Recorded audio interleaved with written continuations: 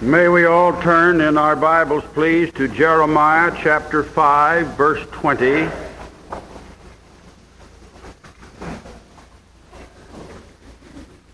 Jeremiah chapter 5, verse 20. Declare this in the house of Jacob,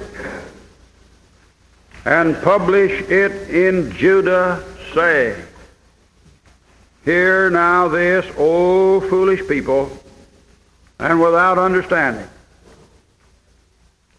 which have eyes and see not, which have ears and hear not. Fear ye not me, saith the Lord? Will ye not tremble at my presence, which have placed the sand for the bounds of the sea by a perpetual decree, that it cannot pass it? And though the waves thereof toss themselves, yet can they not prevail. Though they roar, yet can they not pass over. But this people hath a revolting and a rebellious heart. They are revolted and gone. Then chapter 6, verse 27.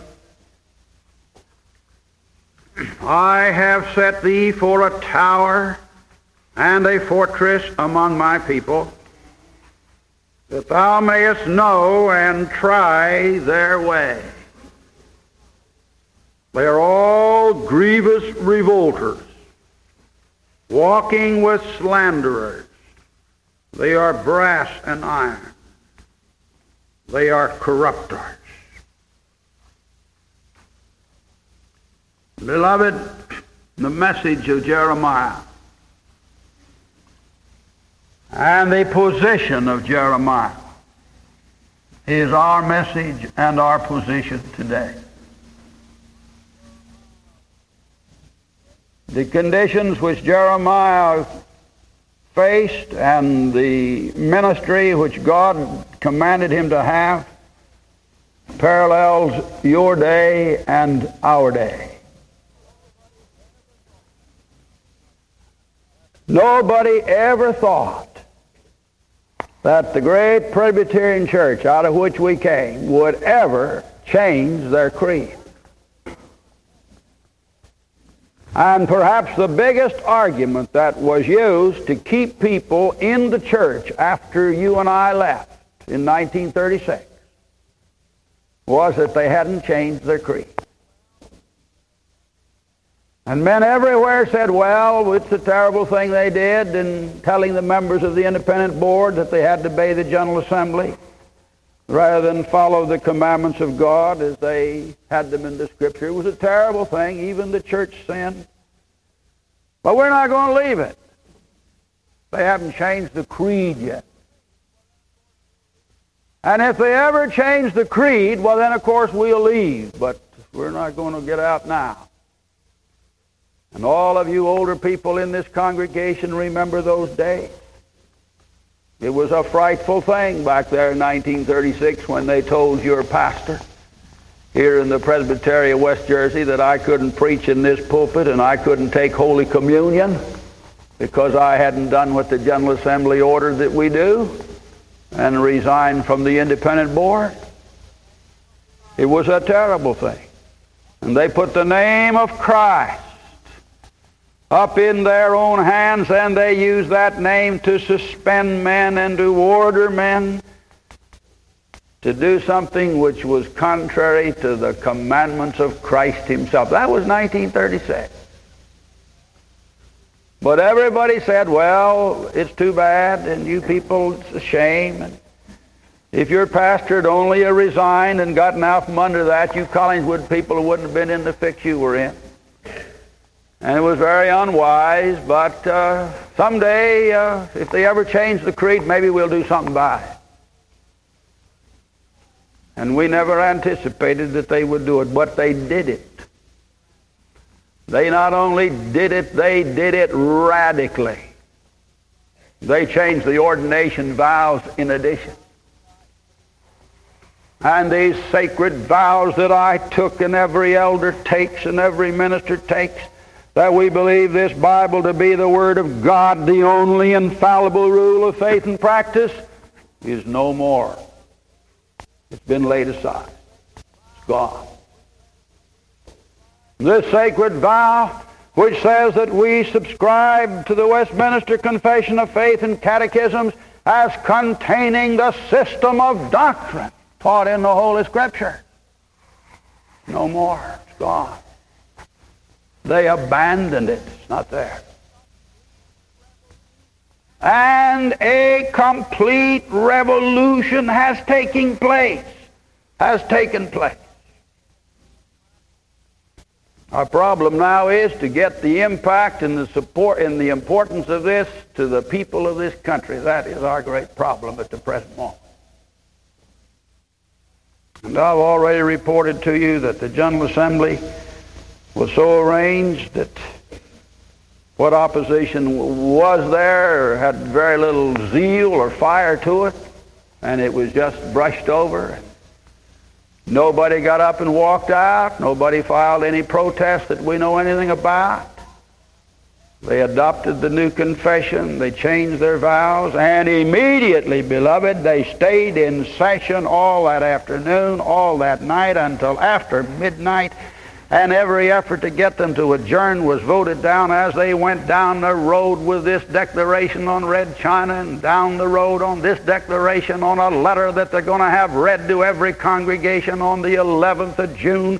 And they endorsed black power, and in the international field they told us we've got to double our foreign aid, and we've got to help direct the economic life of all these different countries.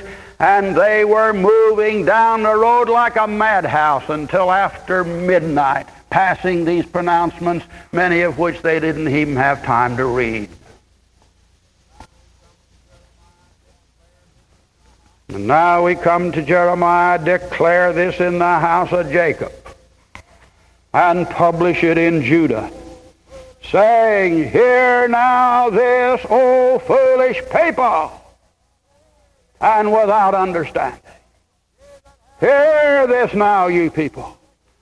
Ye that have eyes, but you don't seem to recognize what's being done. Ye that have ears, but you won't pay attention to what men are saying to you as the prophets arise and speak to you.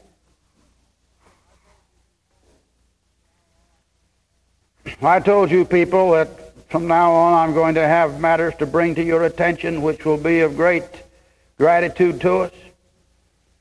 When I returned from Portland, Oregon to be with you, I had a letter here, a copy of which was sent to me, First Presbyterian Church, Lambertville, New Jersey, May the 17th. It's signed by the pastor. A note here says, a copy of the book, The Death of a Church, was sent with this letter to every home in our congregation. The pastor is the Reverend J. Clyde Henry, and may I read you a part of this letter? He wrote his congregation, I'm sending you a copy of the book, The Death of the Church, by Carl McIntyre, and I hope you will take the time to read it carefully. Some may be surprised that I should endorse the book by Dr. McIntyre, for he is frequently the object of much criticism. But I have read this book quite critically, and believe firmly that the arguments in this book cannot be successfully contradicted. Then he proceeds to say, I am not a disciple of Dr. McIntyre. And then he concludes, after these comments, I am including the statement which I presented at the February 1967 meeting of the Presbytery of New Brunswick in opposition to the changes in our Constitution.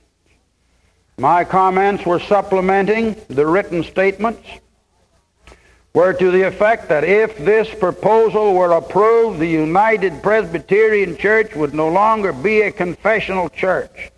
That is, a church with a definite doctrinal standard.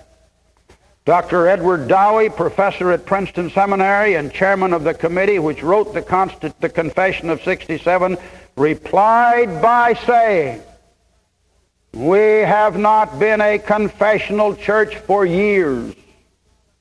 The seminaries have not been teaching the Westminster Confession. The Board of Christian Education of the church has not been teaching this confession. This proposal simply recognizes what the church already is. Nothing needs to be added to such a comment. Whatever our denomination may call itself after the General Assembly of 1967, actually it will no longer be Presbyterian, Reformed, or even Evangelical. Dr. McIntyre, therefore, is right. A great and historical church is dead. Something else has taken its place. Our confidence is not in the works of men, but in the purposes of God. And then he concludes, and in this article which he wrote and which he sent to his congregation discussing this matter of the confession, may I just read you what this Presbyterian minister has said? This proposed doctrinal revision breaks completely with the doctrinal foundations of the Reformed standards. Sola Scriptura, only Scripture, is the formal principle of the Reformation. The authority of the Scripture is the inspired Word of God. The only infallible rule of faith and practice is the warp and woof of the Westminster Standards. This doctrine of the inspiration is the only doctrinal affirmation which has been required of all who have been ordained in the Presbyterian Church since it received its present form in 1789, and was definitely implied in the adopting act of 1729. To pretend to exalt Christ above the Scriptures as the supreme authority in the church is in reality to abolish the authority of Christ in his written words.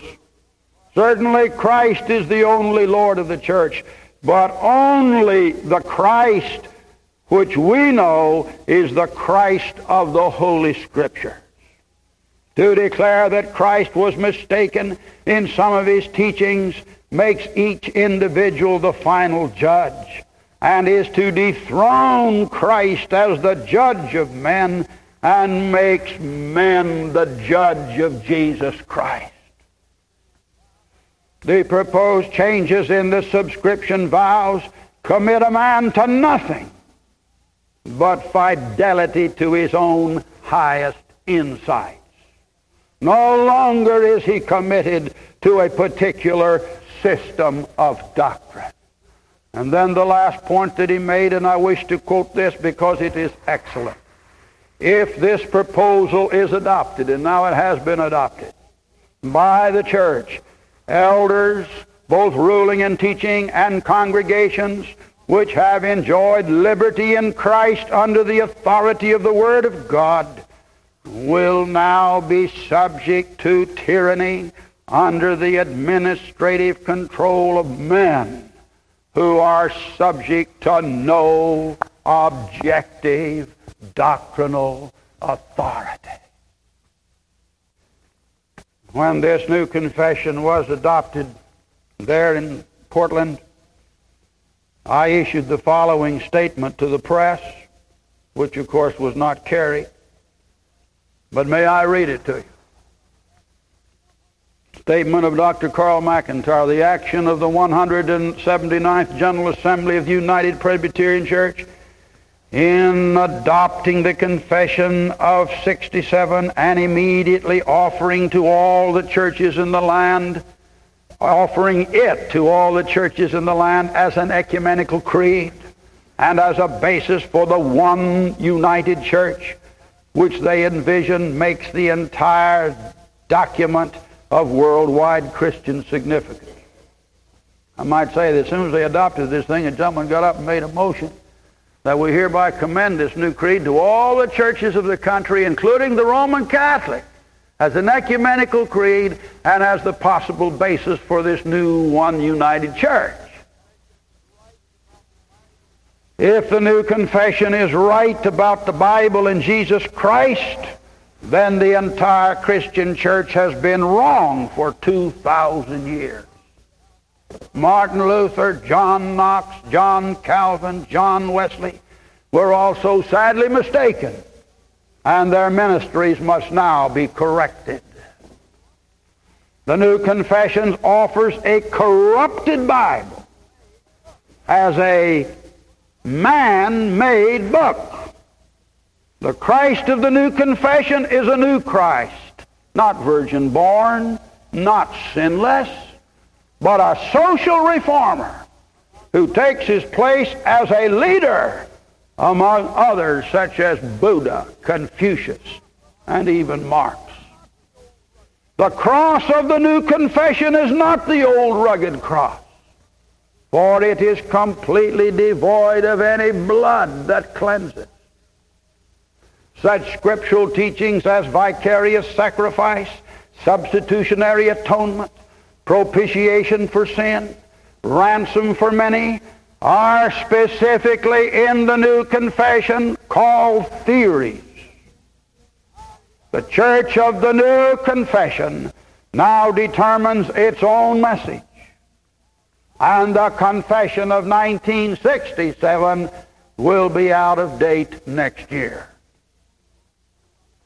The new confession separates belief from action, with its emphasis upon action in the fields of social and political endeavor, has turned itself into an immature political party pressuring to lecture the United States government on everything from Vietnam to traffic signals. The confession has no abiding significance and will become the laughingstock of intelligent, secular leaders of our day. Now, beloved, at the close, and it was clear to all of us that nobody was going to walk out and no stand would be made. Those of us representing our own Bible Presbyterian General Synod, and thank God we exist because we were the only witness there that raised these great questions. There were some 51 of us that signed what we call the Portland Covenant. It is indeed historic, and we go back to the days of our Scotch ancestors, to the days of Luther in Germany, to the days of these great reformers, when they met conditions of these kind, and they sat down and they drew up their covenants and they signed them. And I want it to be a matter of record that this covenant was read from this pulpit on this Sunday after we returned from Portland. And this is it. The Portland Covenant, Portland, Oregon, May the 23rd, 1967. Unanimously adopted by the Special General Synod of the Bible Presbyterian Church, meeting in the Cosmopolitan Hotel, Portland, Oregon, May 18th to 24th. In this historic and tragic hour, we, the undersigned, record our names in gratitude to Almighty God for His mysterious saving grace, which has given us an understanding of His name. He called us to be His witnesses to the United Presbyterian Church in the USA. The adoption of the Confession of 1967 here in this city on May the 22nd, 1967, has indeed ended that great church as a confessional body. It can no longer be called Presbyterian, Reformed, Evangelical, or Fundamental. It is apostate from the faith. The unbelief of the 20th century has entered and destroyed its witness. Following the adoption of the new confession, it was immediately by formal action offered to all the churches of the land, including the Roman Catholic, as an ecumenical creed and the basis for the one holy Catholic Church in the United States.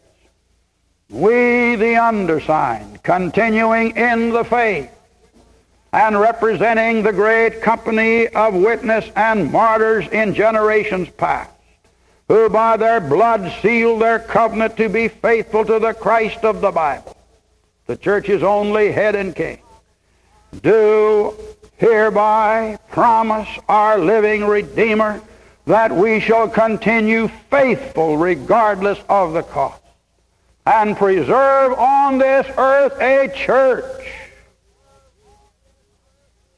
which will be obedient to Him and to Him alone, as He is presented in the Scripture.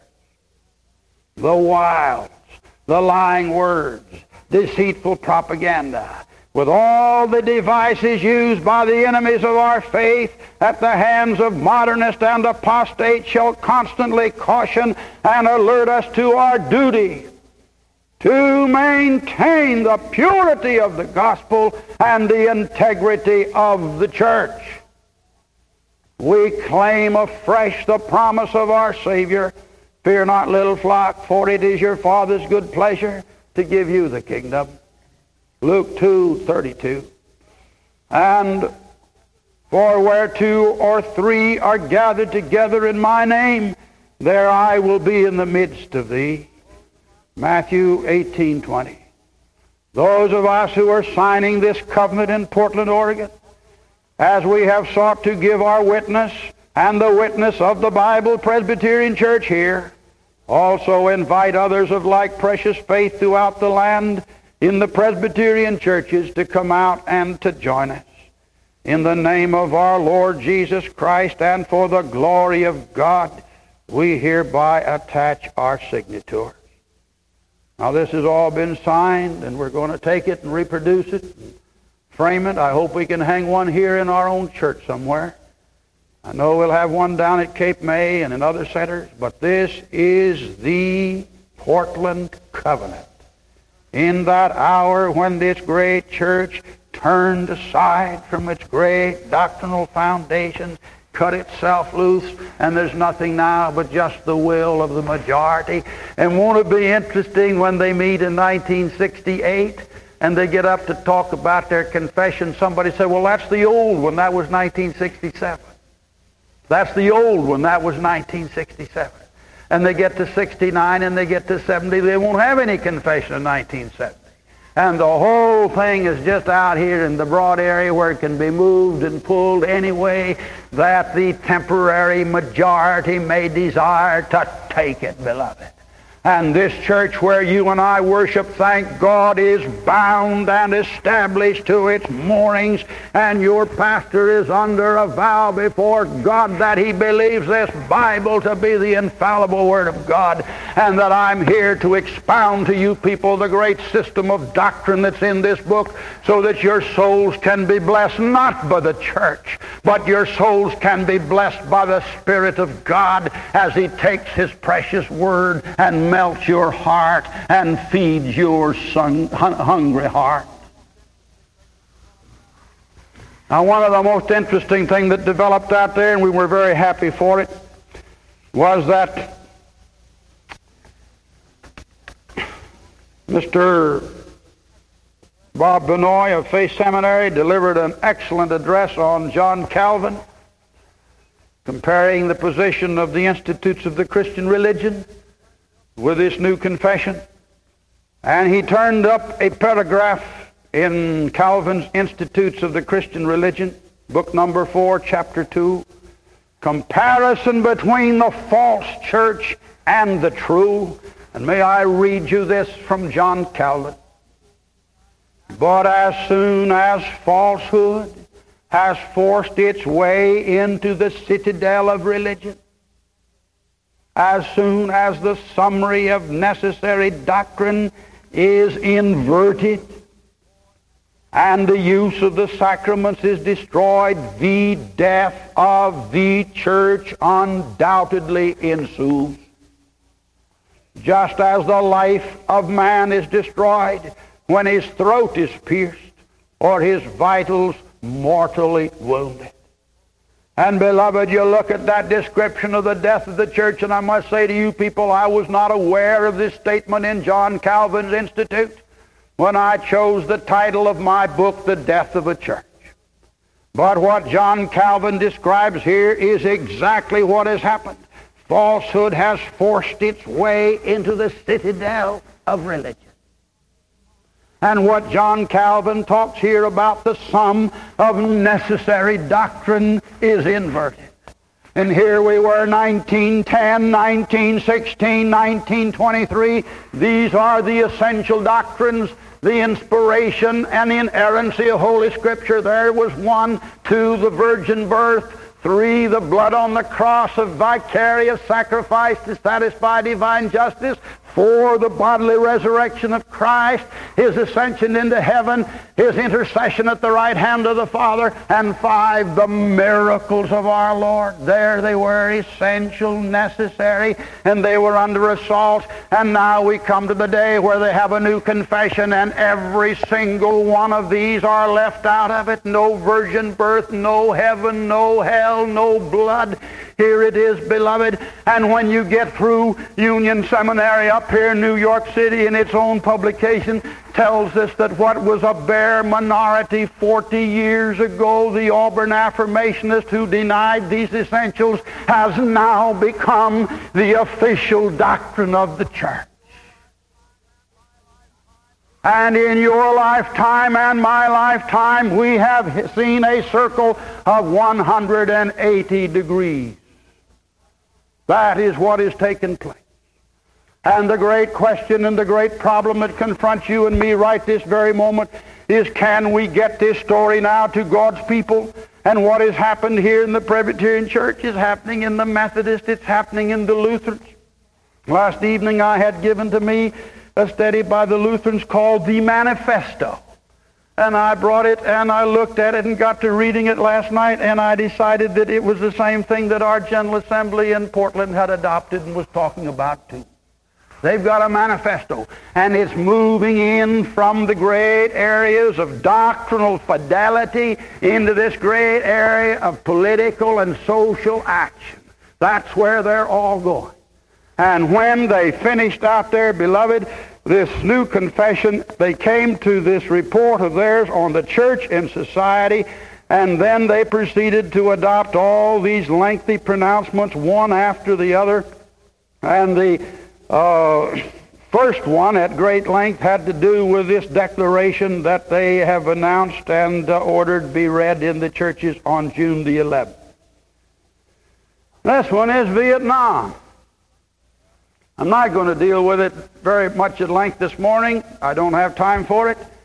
But as the Lord leads, I'll see what I'm going to do on June the 11th. I'd like to put some big ads in our papers and to alert everybody throughout this area, because their pronouncement on Vietnam follows the same identical line that we heard up here in New York City on this day of spring mobilization. De-escalate, stop the bombing, back out of Vietnam. That's what they're asking us to do, and the General Assembly has now adopted it. And I do pray and I hope that if it's read in Presbyterian churches on that day, that mothers and fathers who have boys in Vietnam will get up and walk out of those churches on that Sunday morning when this pronouncement is read under the authority of the General Assembly. But may I just call your attention to some of these things which they're asking. After they talk about the de-escalation, which they're asking us to paragraph B, we realize that a decision to change national policy in the midst of military conflict is an agonizing one for the President and his advisors. Nevertheless, in the light of the increasing cost and peril of our present course of escalation, we ask for ourselves and our nation, 1, the moral courage to acknowledge our obligation as the stronger nation to act first, taking initiatives that will create a climate of trust, leading finally to the negotiating table. And then it moves on down with another one, the recognition that with such information and such insights as we now possess, it appears that the immediate need is an alternative to the bombing of North Vietnam.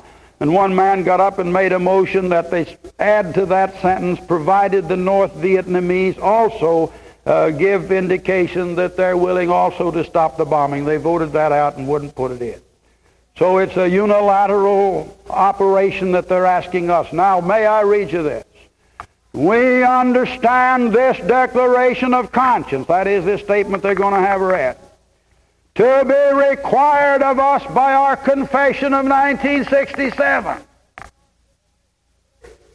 I didn't know that the confession of 1967 required of them anything. If you'll just read it.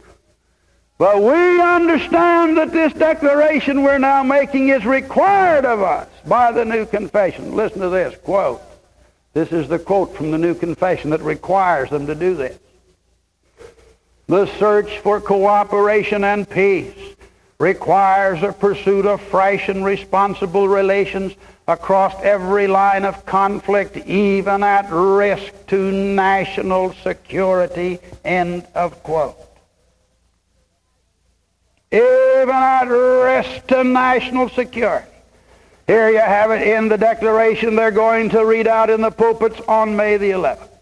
Then when you get to their pronouncement on China, the whole section dealing with Red China, they again quote this thing, even at risk to national security.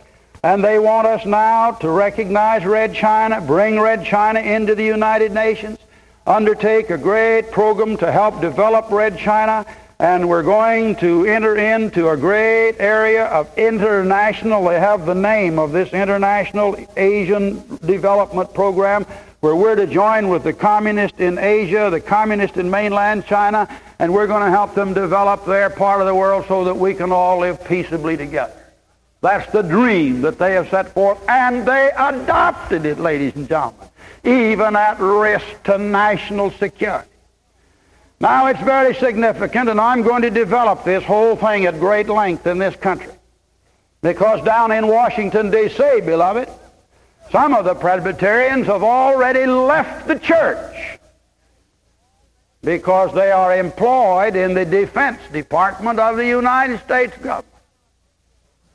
And they feel that they cannot be in a church that has in its creed this risk, this offer of risk to national security.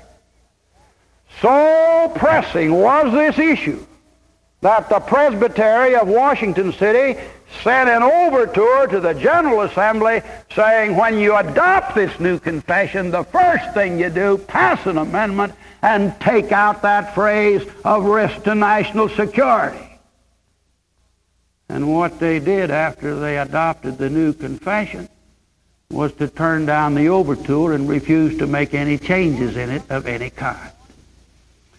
Now, beloved, at this point,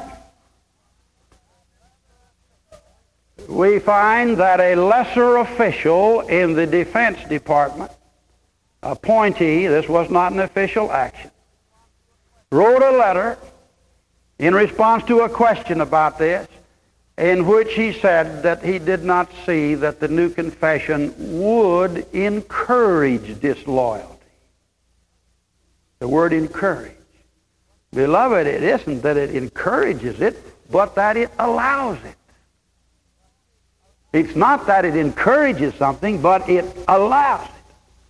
And then in order to illustrate this and to try to make people think, well, there was some real basis for it, they came along and they quoted John Foster Dulles, and they said that when he took some of his actions that he was risking our national security in dealing with the communist world. No, beloved, that is not the point, and that is not issue. When an enemy is assaulting you, when the enemy's after you, when the enemies are talking against you, and you stand up to that enemy to resist him, you are defending national security. And you are at that very moment being a great patriot in behalf of your country and your liberty. And to stand up to the communist isn't risking national security, it is preserving it and defending it. The risk of national security of which they talk here is that we retreat, we retire, we de-escalate, we appease. And that's the risk to national security that they say that we must have confessional warrant for in the Confession of 1967. And beloved, at this particular point, the confession now opens the doors for the beatniks. It opens the doors for these young communists. It opens the doors for these new left. It opens the doors for these people to come into the church and say, well, I belong here because I can take these risks, and I've got confessional warrant for it in your Confession of 1967.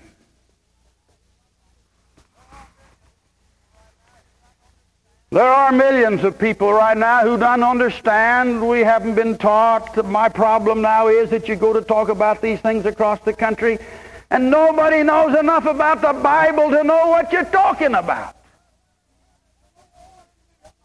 But when it comes to the war in Vietnam, and when it comes to our boys, more than 300 of them dying this last week, when it comes to that focal issue, I don't think the people of this country who love it and who love God are going to sit around and permit our boys to just be sacrificed in vain. This country is arising. This country is reacting. And this country still has enough of the God-fearing people in the pews of the churches that they can rise up and say, we are not going to take this kind of risk which involves retreat and appeasement and surrender to the communist world. If the General Assembly were going to say anything at all about this question of national security, if they were going to get into this area at all, they should have exhorted the Christians of the land to stand up against this monster of tyranny which is seeking to encroach upon our security and to destroy the liberty which we enjoy in the United States of America. In fact, that is my position.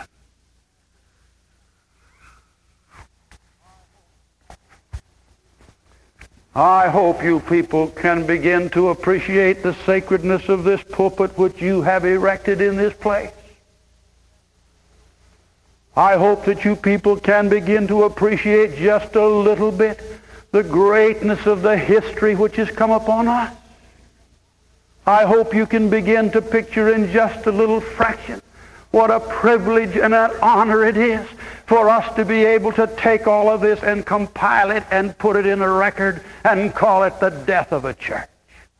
And if the Lord tarries, and I know not how history is going to go, but this is going to abide as a mighty witness in our generation, and we're going to be able to stand here in behalf of the ministry of the gospel which is obedient to the Word of God and the Holy Scripture. Oh, you dear people. And may I say to some of you dear people, a lot of our fundamentalists around the country that are weak, and they say, deliver me from all this, just let us preach the gospel. They're not going to have much time to preach it if they don't watch out. And the time has come when the lines are going to be drawn as never before between the fundamentalists and the evangelicals who live with the ecumenical apostasy and the Bible-believing men who say on the basis of the commandments of Christ, we must have a church which has a doctrinal foundation. And that doctrinal foundation will be the great standards of the Westminster Confession to which our fathers committed us when they came to the New World as Puritans, and they gave us the kind of a church which you and I are a part of today. Now let me tell you this little story. Oh, I want you to hear my sermon tonight, beloved. I want everybody to hear it. But you Presbyterians listening to me, you people who are in this apostasy listening to me, I beseech you to reject it. I beseech you not to live in it. I beseech you not to have fellowship with it.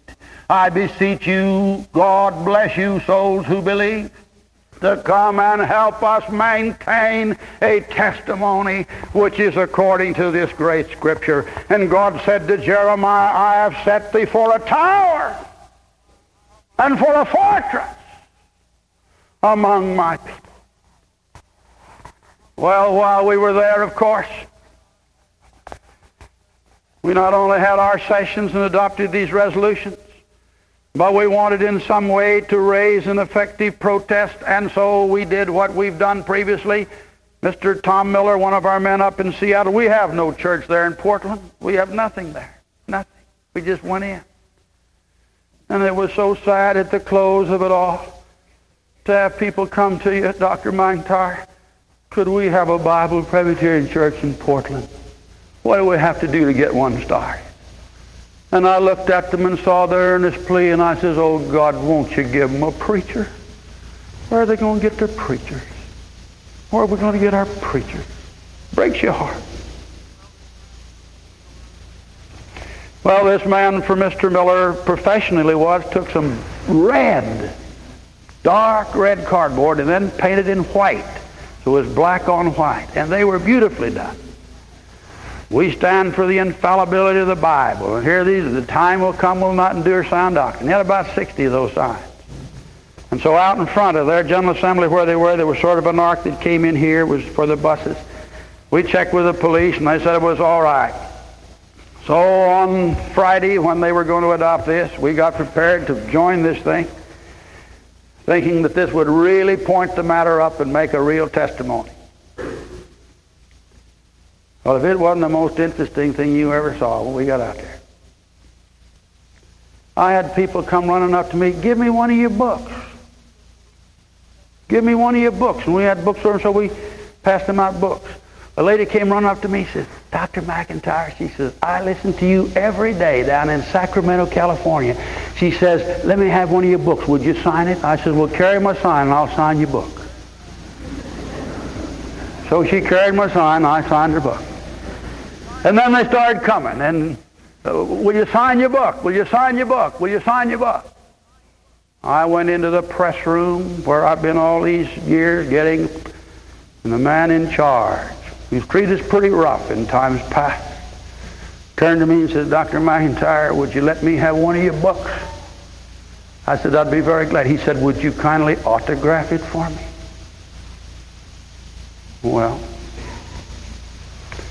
I didn't have one on me, but I went and got one and autographed it and gave it to him. But we didn't have enough bucks. We'd sent out over 5,000 out there, and only about 1,200 arrived, and we didn't know what happened to the rest of them. And we gave away every single one of those 1,200. It must be something about the name of this thing. They can't imagine the church dying. I don't know what it is, but they wanted it. They wanted it.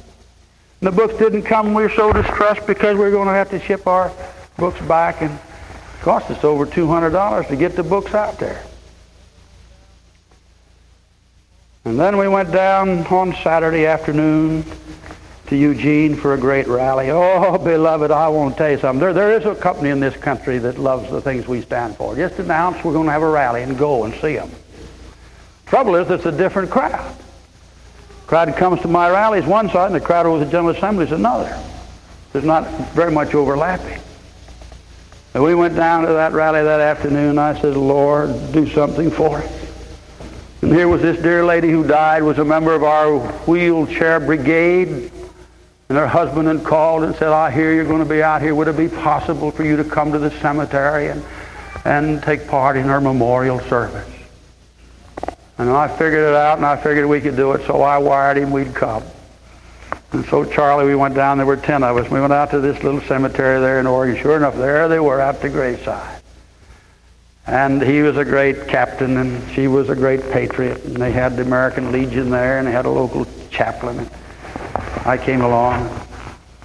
Oh, I stood there by that grave, ladies and gentlemen, and I took this blessed book.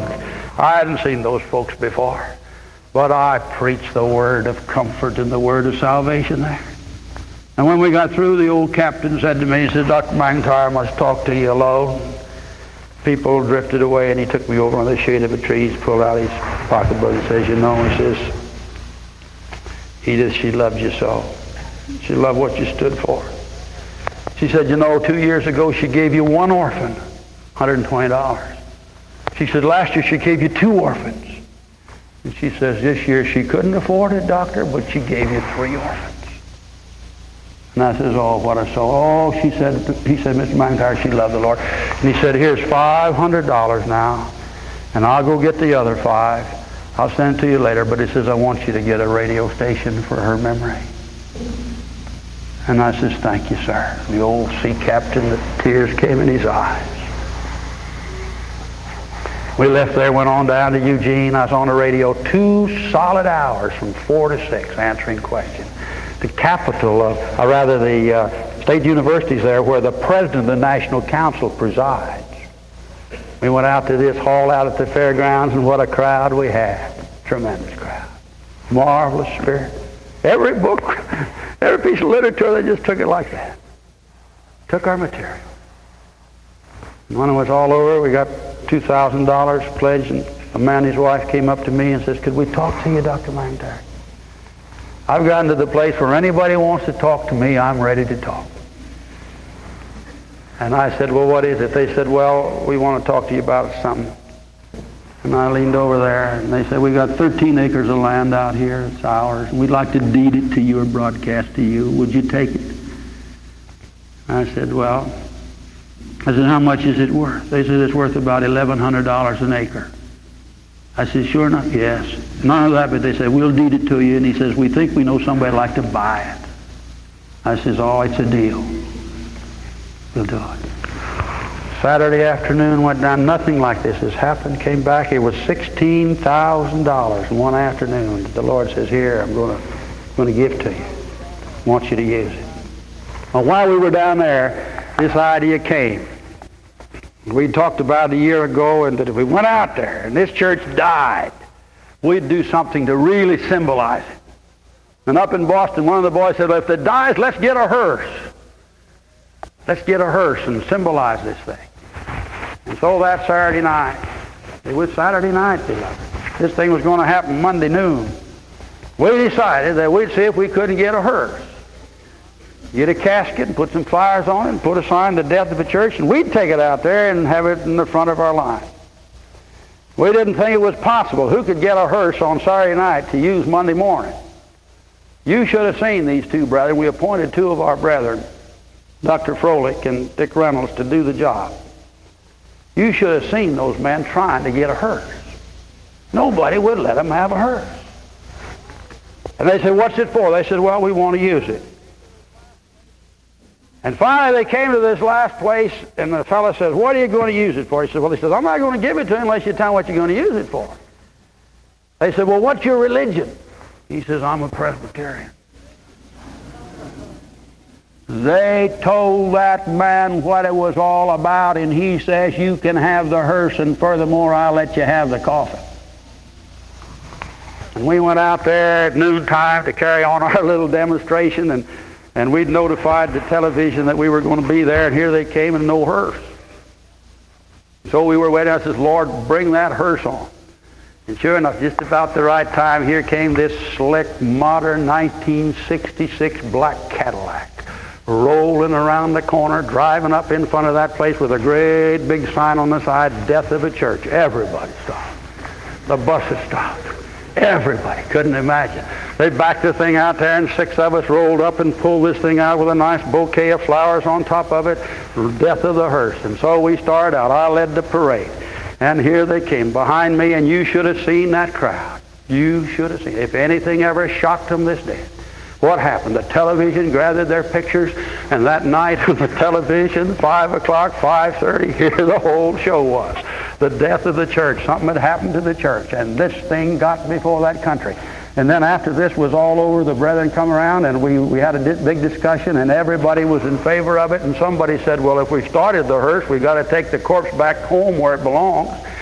The General Assembly started here in Philadelphia, you know. That's where the thing was organized. And so we got together and we decided we'd buy a hearse and bring the corpse clear back to Philadelphia across the country.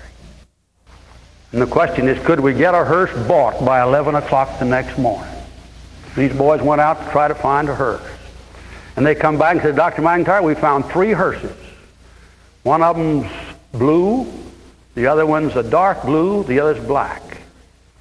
They vary in prices, but," he said, "I think we can get it at a very reasonable." I said, "Well, we don't want the blue one. That's Hollywood.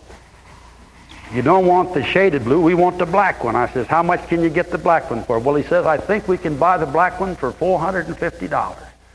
A Cadillac, good-looking thing, nice fixed up." And he said, "Now, you've got to see it." So they took me out at 11 o'clock at night back to the hearses company to look over this thing. And when we got around there, the place was locked up, and they had a big fence. And so here we were, the preachers, going down the back alley to look at this hearse at midnight.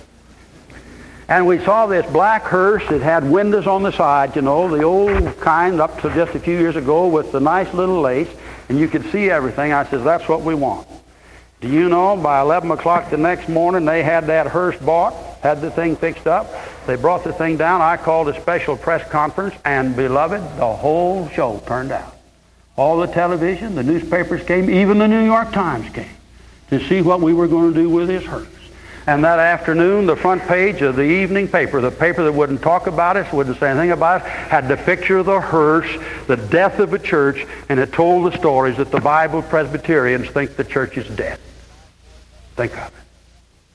And then the boys had to get ready to go. And so they're going, and they started out, they went down to Oregon, they landed in Eugene, they went to Salem. I got to Salem, I went to the State House, and they gave a copy of my book. By the way, these 4,000 books that didn't come, they did come just in time to put in the hearse. And we filled up the hearse with the books. And they went down to Salem, which is the capital of Oregon. They went out and gave a book to every member of the state legislature in the state of Oregon. And now they're on their way down to San Francisco. They're going to Los Angeles. And Joe Pyne announced on his show, they brought the thing up there, this risk to national security, that's what's going to shake the country. Joe Pyne was talking about, sure they couldn't have put that risk of national security. What a mistake they made. So Joe Pyne announced that when the hearse got to Los Angeles, he would interview the hearse on his coast-to-coast television network. I don't know what's going to happen, but I know one thing. They go into a town with a hearse, the death of a church, and everybody looks at it, and they get out on the street with the books and say, we're looking for Presbyterians. And they say, yes, well, give this to the Presbyterians, and then they move on. Oh, beloved, we still have liberty, and furthermore, if you want to look at something, just read Jeremiah. See what God told him to do, to go down and stand in the gate of the temple, take his girdle. You see what God told Jeremiah to do. And I want to say to you people, when that hearse comes to Pennsylvania, I'm going to fly out to Pittsburgh and lead the thing in. I'm going to get in on this thing, and we're going to use this to help stir and raise questions and reach the people. And once they get these questions raised and they begin to investigate a little bit, they're going to find out that what the pastor of the First Presbyterian Church of Flemington, New Jersey said, and he sent 400 of these books to every family in his church, and he's inside of this denomination. Beloved, the hour of history has come. The hour for us to stand and to alert in the great testimony that we made back there in 1936. And I call upon every member of this Bible Presbyterian Church to rise up and thank God that you believe, and don't you be ashamed of your faith, and don't you be ashamed of the testimony of our Lord, nor of me, his prisoner. And I call upon those of you who are still in this apostasy, you Presbyterians, you Methodists, you Lutherans, you that are in this ecumenical apostasy, please forsake it. From such turn away. And let's preserve churches. Let's preserve our liberty. Let's preserve this glorious faith which binds you and me under obedience to the Word of God. Let us pray. Our Father, we thank Thee for the message. We thank Thee that we are privileged in this historic moment to speak a word. Lord, we thank Thee for our faith. Now, Lord, we just pray that we may see the people, we may get the people, we may beseech the people. They may come out of this dead church and carry on the work of the Lord. And may the members of our own church who have been prepared through the years for this very moment, may we arise in our faith, and may we take our stand and help others learn the truth. For Christ's sake, amen. Now, beloved, I want you to hear the service tonight, the day the church died. All right, let's stand now and we'll sing just one verse of this closing hymn. Well, I guess we better sing more than that. 666. God bless our native land.